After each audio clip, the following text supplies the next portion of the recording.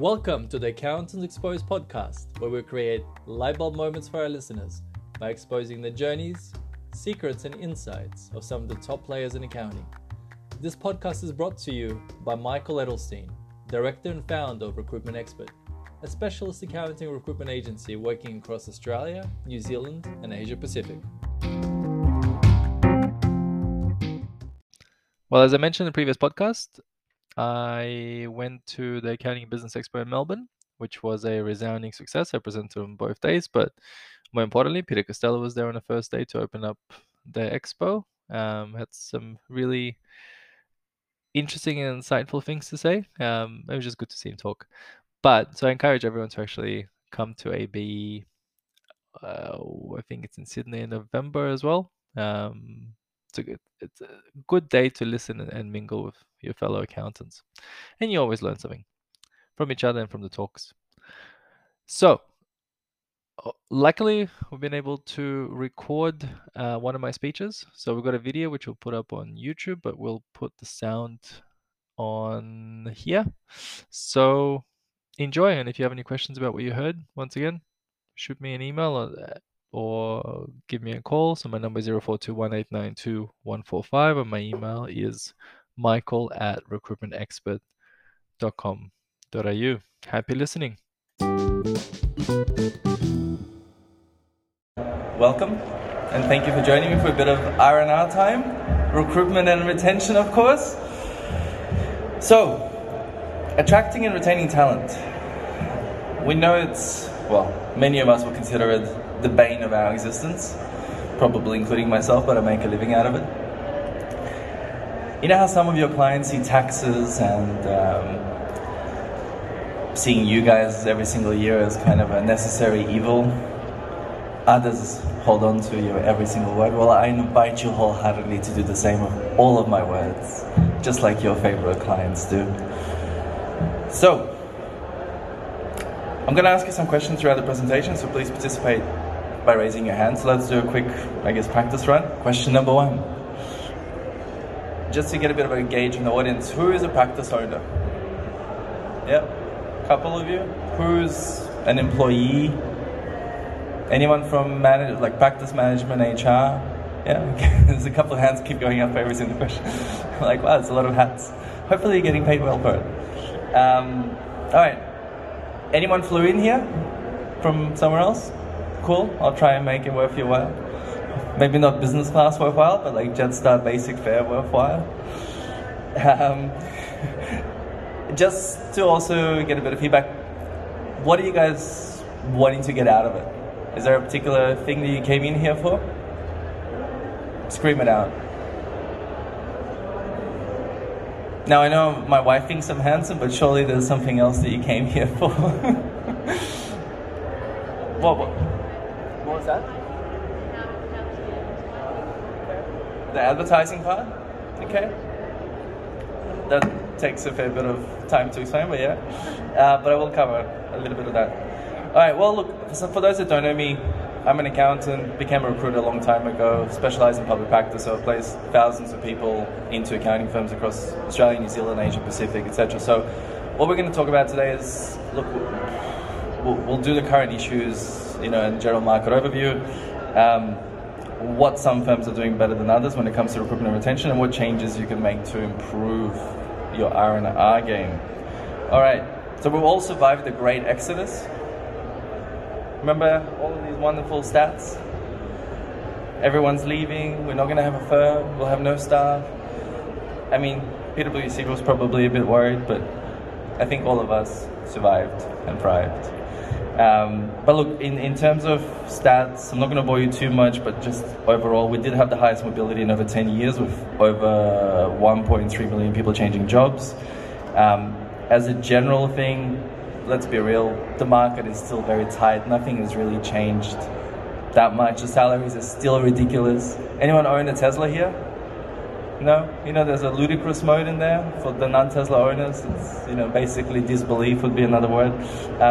I interviewed a candidate about 2 weeks ago, 3 years experience, just finished her CA. I don't think she even got a graduate certificate yet. She was on 95K plus super,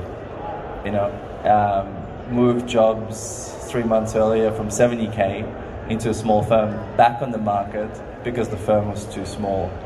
So it just goes to show overpaying doesn't really pay. Yeah. Still got her 3 job offers in 1 week. So the market is still hot.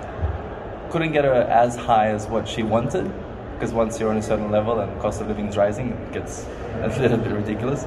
But in a nutshell, nothing really new except the fact that clients are getting a bit pickier, probably because they've been overpaying for salaries and hefty recruitment fees. Those bloody recruiters, hey, I get it. Look, I'm constantly telling clients to lower the offers. So if I have a client that's offering 90K and I know I can get the candidate to sign on for 85, I will push for 85 because it leaves you room to reward them for good performance. Yeah. So at the 6-month probation mark, give them a little bit more. At 12 months, give them a little bit more if they're doing well. A, reduces your overheads. Yes, it reduces my fee, which is why they get flabbergasted that I actually proposed that. But I'm like, well, it's because I understand there's a nexus between salaries and charge-out rates and, you know, write-offs, and then passing probation. Because we have this pesky thing in our terms called money-back guarantee, and I hate returning hard-earned cash. So yeah, that's what I encourage you guys to do as well. But it doesn't mean you lowball, which we'll talk about later, but everyone wants a bit of a pay rise if it's reasonable and they're worth it, but you don't need to pay excessive. It just has to be a small pay rise for them. All right, so we know cost of living is going up. We also know people come to work for money. So whenever I look at like people going on about vision and mission and values and all of that, I'm like, you're just setting yourself up to be a hypocrite, essentially, as an owner. And no offense to anyone that spent a whole weekend working on their vision and mission with their expensive marketing consultants. Just the reality is, A, everyone comes to work for money. B, having seen people do it, there's probably a handful of firms that I can think of in the whole country that have done a good job of differentiating themselves. This is a pretty damn hard industry to differentiate yourself in. Yeah, it's a commoditized service that we provide. So I'd say be the best version of yourself, you know, do the simple things really well. Yeah, it's a simple business, keep it simple. The ROI on all this differentiation stuff is not that great from what I've seen. Just do the basics well and just get better a little bit every year, you know, like the Kaizen approach. One thing that I do kind of advise is just knowing your why. You know, like I feel like firm owners get inundated these days with content. There's, you know, the bodies, the seminars, the business coaches, like you should do this, you should do that. I'm like, just know who you are, know what you want, what you're here for, like why you're running your practice. And if I talk to most firm owners, it's usually they want to keep their clients happy and they just want a bit of work-life balance. Yeah, so just know what sort of personality you have, and therefore what sort of people would work well with you. Yeah, doesn't mean getting copies of yourself, just people that work well with you. And also don't grow for growth's sake. You're just going to burn yourself out, because recruitment and retention is hard work, getting good stuff is hard work. You're just going to be burning yourself on both sides. Know what you want, get what you want. Don't have to grow for growth's sake. Don't have to do this business advisory piece either. If you've got a good practice, it's growing every year by a little bit, and you've got a good firm, good staff, keep at it. Just do things a little bit better every year. The other thing is starting with the right people for your budget. So you don't need superstars. There's this thing is like, you know, want A-grade players. There's a phrase that I like, which is a champion team will always beat a team of champions, yeah? Probably seen that, heard that. It's usually a sports metaphor. It works just as well in corporate. Accounting is not rocket science. Sorry, I know we're all well educated, you know. I get it, CAs, CPAs, but like, it's not hard work to reconcile things, yeah, and do a tax return. You don't need crazy good people. You just need a good group of people that know what they're doing and work well together. Simple again. So how do we create a team of champions? Well, number one, I would say make sure you test them. So test your candidates. Don't rely on interviews, because some of the best job hoppers are also the best interviewees. Yeah, because they've had so much practice. They've had 20 interviews over the last 3 years. Some of the worst interviewees and some of the best placements that I've made that are still there like 5-10 years later were horrible at interviews. It's because the last time they changed jobs was 10 years ago. Yeah? So just keep that in mind. Just because someone says all the right things in the interview doesn't mean they're going to be a great performer. Two very different things. So actually, test them and type them on the test. If it takes them 3 times as long to do what you would consider a fairly simple task for what they're claiming to be their level, you can say goodbye to your profitability and your dream lifestyle, because that's a lot of write-offs, yeah? So keep that in mind. Now, I know all of you guys are going to really disagree with the next one. Don't trust the recruitment agency. Shocking.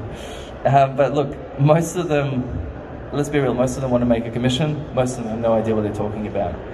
Most of them can't differentiate between a financial accountant and one of your intermediate business services accountants, okay?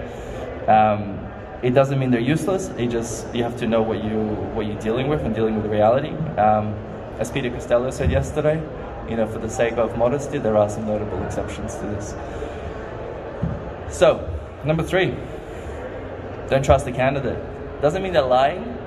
It just means don't blindly take what's on their CV. Yeah, if they call themselves a manager, I'll give you an example. I had a candidate that was a manager with 7 years experience. It was on 100K plus. Got him 3 interviews. Couldn't get him more than the 3 offers. One was 70, 75, and 77K. Yeah, high level intermediate. That's what he was assessed at by the clients. Why? Because he came from a very niche firm that did a particular type of clients and did a particular type of work, the same work for like the last 7 years. So just because he felt he was a manager, every other firm assessed him as a high-level intermediate at max, yeah? But the key word is they evaluated him, didn't just take him at his word or at the recruiter's word. And that's the key for you guys as well. Because what is end-to-end in your firm is different to end-to-end in another firm as well. What's complex, what's simple in your firm is complex in another firm. Yeah, just depends on clients and caliber. So, and it's easy to do. You can probably get one of your managers to set up a test in like an hour, to be honest. All right. Average staff but great systems, what we talked about before. You don't need superstars. Keep in mind as well, superstars are pretty demanding sometimes. They have like greater ambitions. They want faster promotions. They want more money. I can see some of you laughing already. I don't know whether you're the superstars that are the demanding ones or whether you are the ones that have been on the other side. But look, they're harder to satisfy. They want faster promotions, and they'll probably go elsewhere or go out on their own and take half your clients. So, there's pros and cons. Another thing that I like, because I came through the system as a trainee, I don't know why the industry has decided to get rid of trainees as much. It's just not a big thing anymore. I think it was always a great system. You get 4 to 7 years out of them. They're young, they're keen to impress, they're usually pretty good learners. And they're cheap, and we all love cheap, excited labor. Let's be real.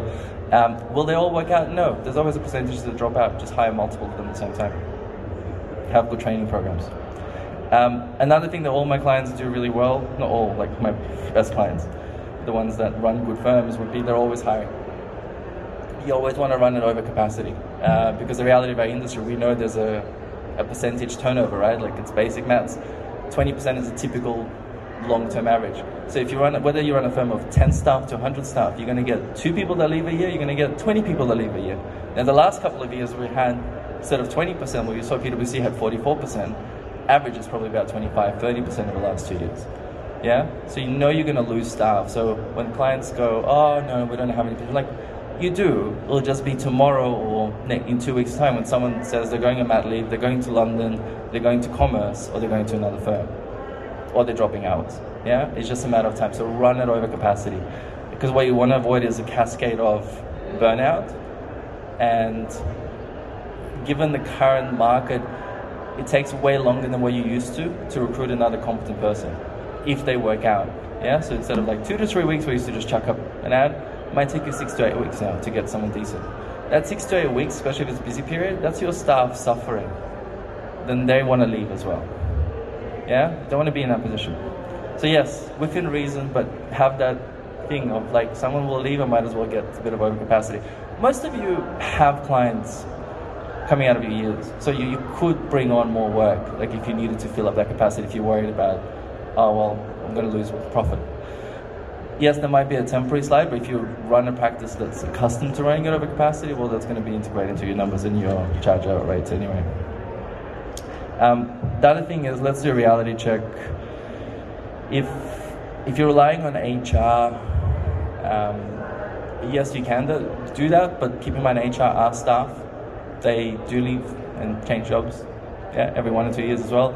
They're not the owner. They usually don't understand the industry unless they come from the industry, because yesterday they worked for some marketing company, tomorrow they're going to go to a law firm, so whether it's your practice manager or HR. So plus they're competing with your mid-tiers and your big fours, which have 5 to 20 people in their talent acquisition teams, plus all the agencies as well. It's pretty hard work to do that. Same as you, like we talked about ad writing. Are you a copywriting specialist? Is your ad going to stand out, or is it just going to get drowned out by recruitment agencies like us that post hundreds of ads all the time, and do it for a living every single day, plus interview people, plus all we do is spend time talking to people in the market every day, day in, day out, so the relationship network is there. Your HR person or practice manager is not going to have that. And we know that seek responses are really, really low these days. It's hard to find someone like you used to get 3 to 5 years ago, just on seek. All right, the other big thing that I'll always recommend is link remuneration to performance. So reward people based on how they actually perform. Get rid of this like, oh, well, I worked for you for this long, I should get this much, or I'm this level, I should get this much, or CPI increase. Link it to, look, you can do it based on individual performance, you can do it on team performance, you can do it on firm performance. Yeah, depending on what kind of culture you have and want to create. It could be if the firm or the team reaches above a certain EBITDA, whether it's 25 or 30%, whatever, however you run your firm, everyone gets a profit share of this much, yeah, of the access performance. It could be a team thing. If you've got an average multiple of 2.5, if that individual gets above 2.5, he gets 5% or 10%, he or she, yeah? Just something for them to look forward to and reward them for good performance, rather than just because they've been there. And creates a better high-performing culture as well. Because what you want to avoid is kind of that profitability downward spiral where salaries are going up from your new hires, everyone in your current firm is complaining about the fact that the new guy is getting more, your clients are complaining because you have to keep increasing their fees to keep up, and it kind of just becomes a downward spiral, because I know most of you don't like raising your fees. So if you link it to performance, you kind of avoid that. It's connected to the next point. Explain the freaking system. Most candidates I interview, they have no idea about like how their salary is linked to the charge-out rate, it's linked to, you know, the write-offs and the utilization, productivity, etc. No idea. So for them, they're just like, oh, I just want to, you know, I don't feel I'm getting paid enough. I'm like, well, why don't you go and talk to your boss, print out your productivity report, show how much you're billing for them, and ask for a third of that.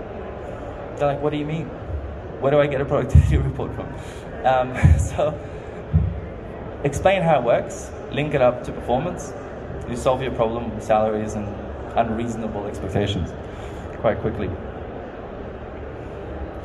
Don't lowball candidates. It's another thing. I'm not saying overpay. I'm just saying don't be one of my clients. I remember last year, I gave him a 3-year auditor that was grossly underpaid.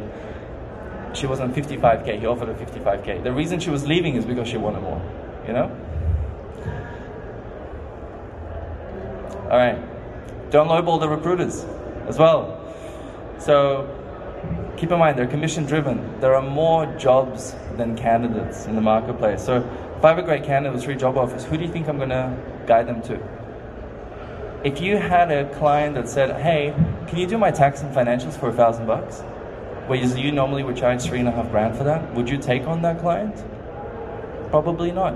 Why in the world would a recruiter send you the top talent for a 30% discount? Doesn't make sense. Also, guys, you get ROI on your candidates. Our fee is negligible because you are getting a revenue earner. Unlike your brethren in commerce, where they have to hire someone and pay them 100 grand, that 100 grand is an overhead plus the recruitment fee is an overhead. Very different. There's ROI. It makes no sense to negotiate on the fee, to be honest, that much. Not to mention, if you lowball candidates and lowball the recruiter, you'll probably become a source firm pretty quickly. All right, my favorite thing. Well, favorite thing. It's the most important thing. It's like, how do you actually do the retention piece? Okay, you need the engagement part.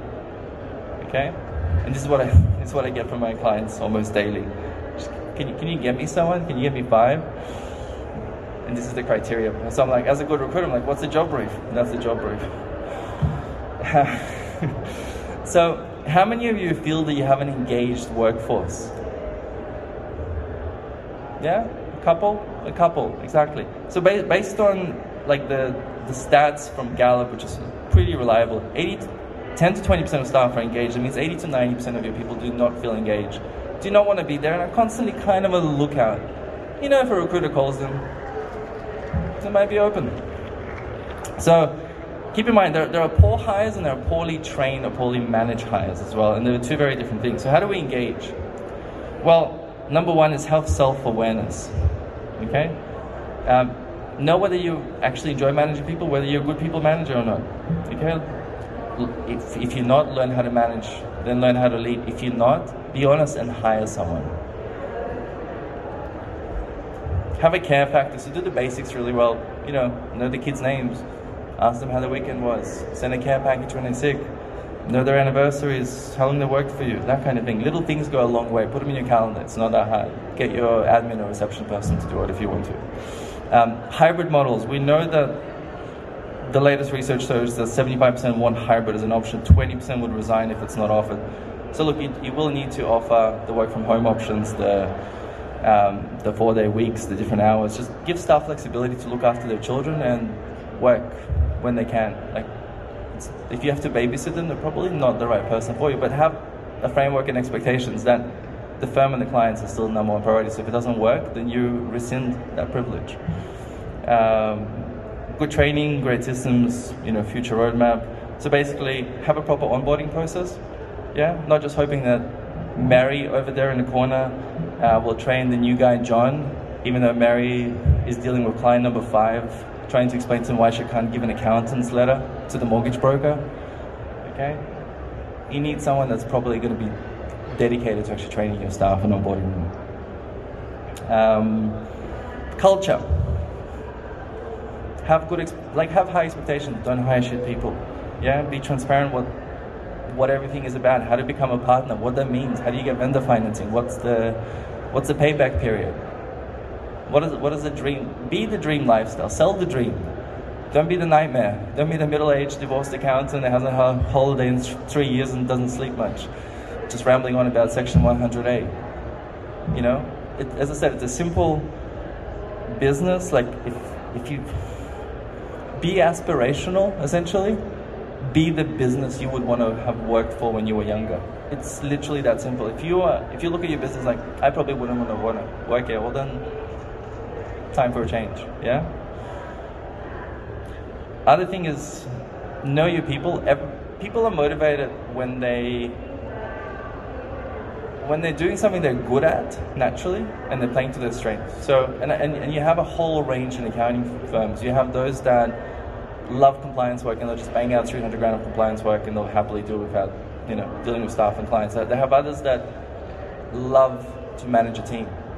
There are others that love to do advisory work or the business development part of dealing with clients. You need to know who your people are. Don't do this like what 95% of firms do, which is like one size fits all model. Different people for different things. All right.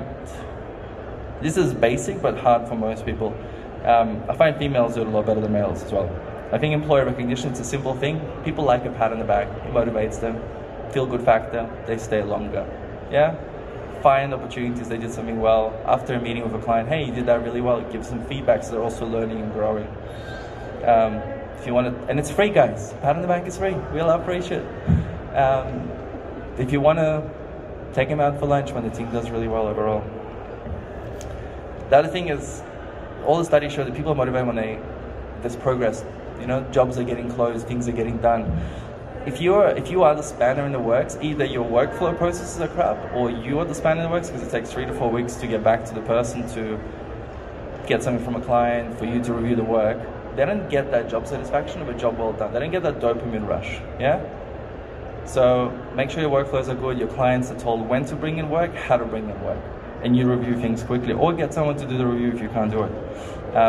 Because you basically, if you want to be the Facebook or the Instagram of accounting, They do something, job well done, you press like, which is the recognition piece before.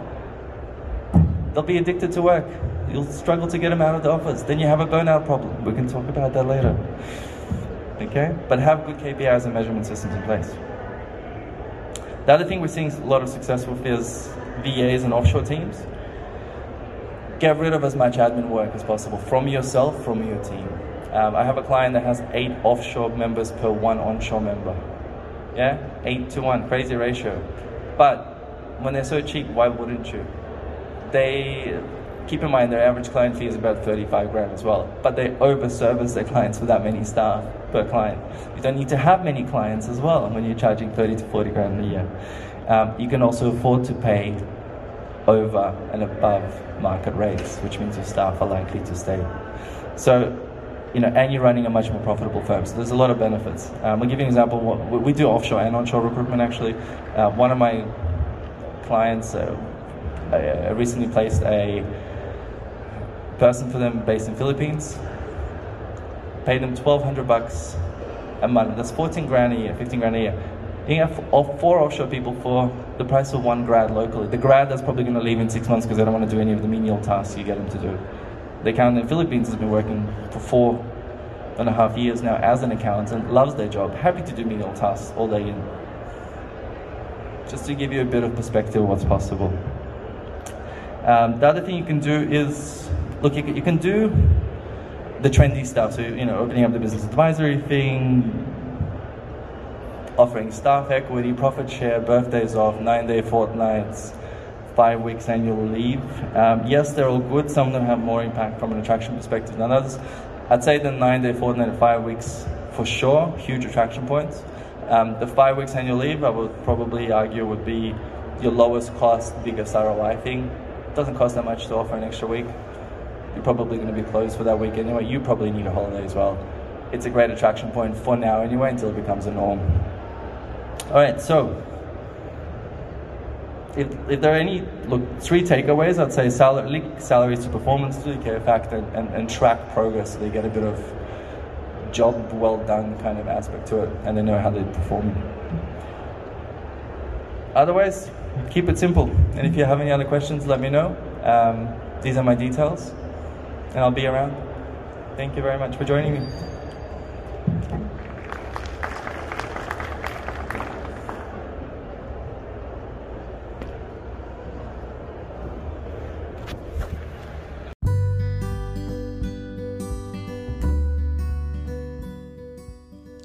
Thank you for tuning in and hope you enjoyed this episode.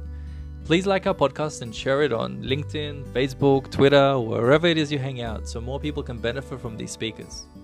Also, please subscribe on our website so you get all of our latest episodes. And if there's anything else I can help you with, or you have speakers you'd love to hear from, or some feedback about the current episode, please feel free to send an email to michael@recruitmentexpert.com.au. Until then, take care, and I look forward to connecting with you in the future.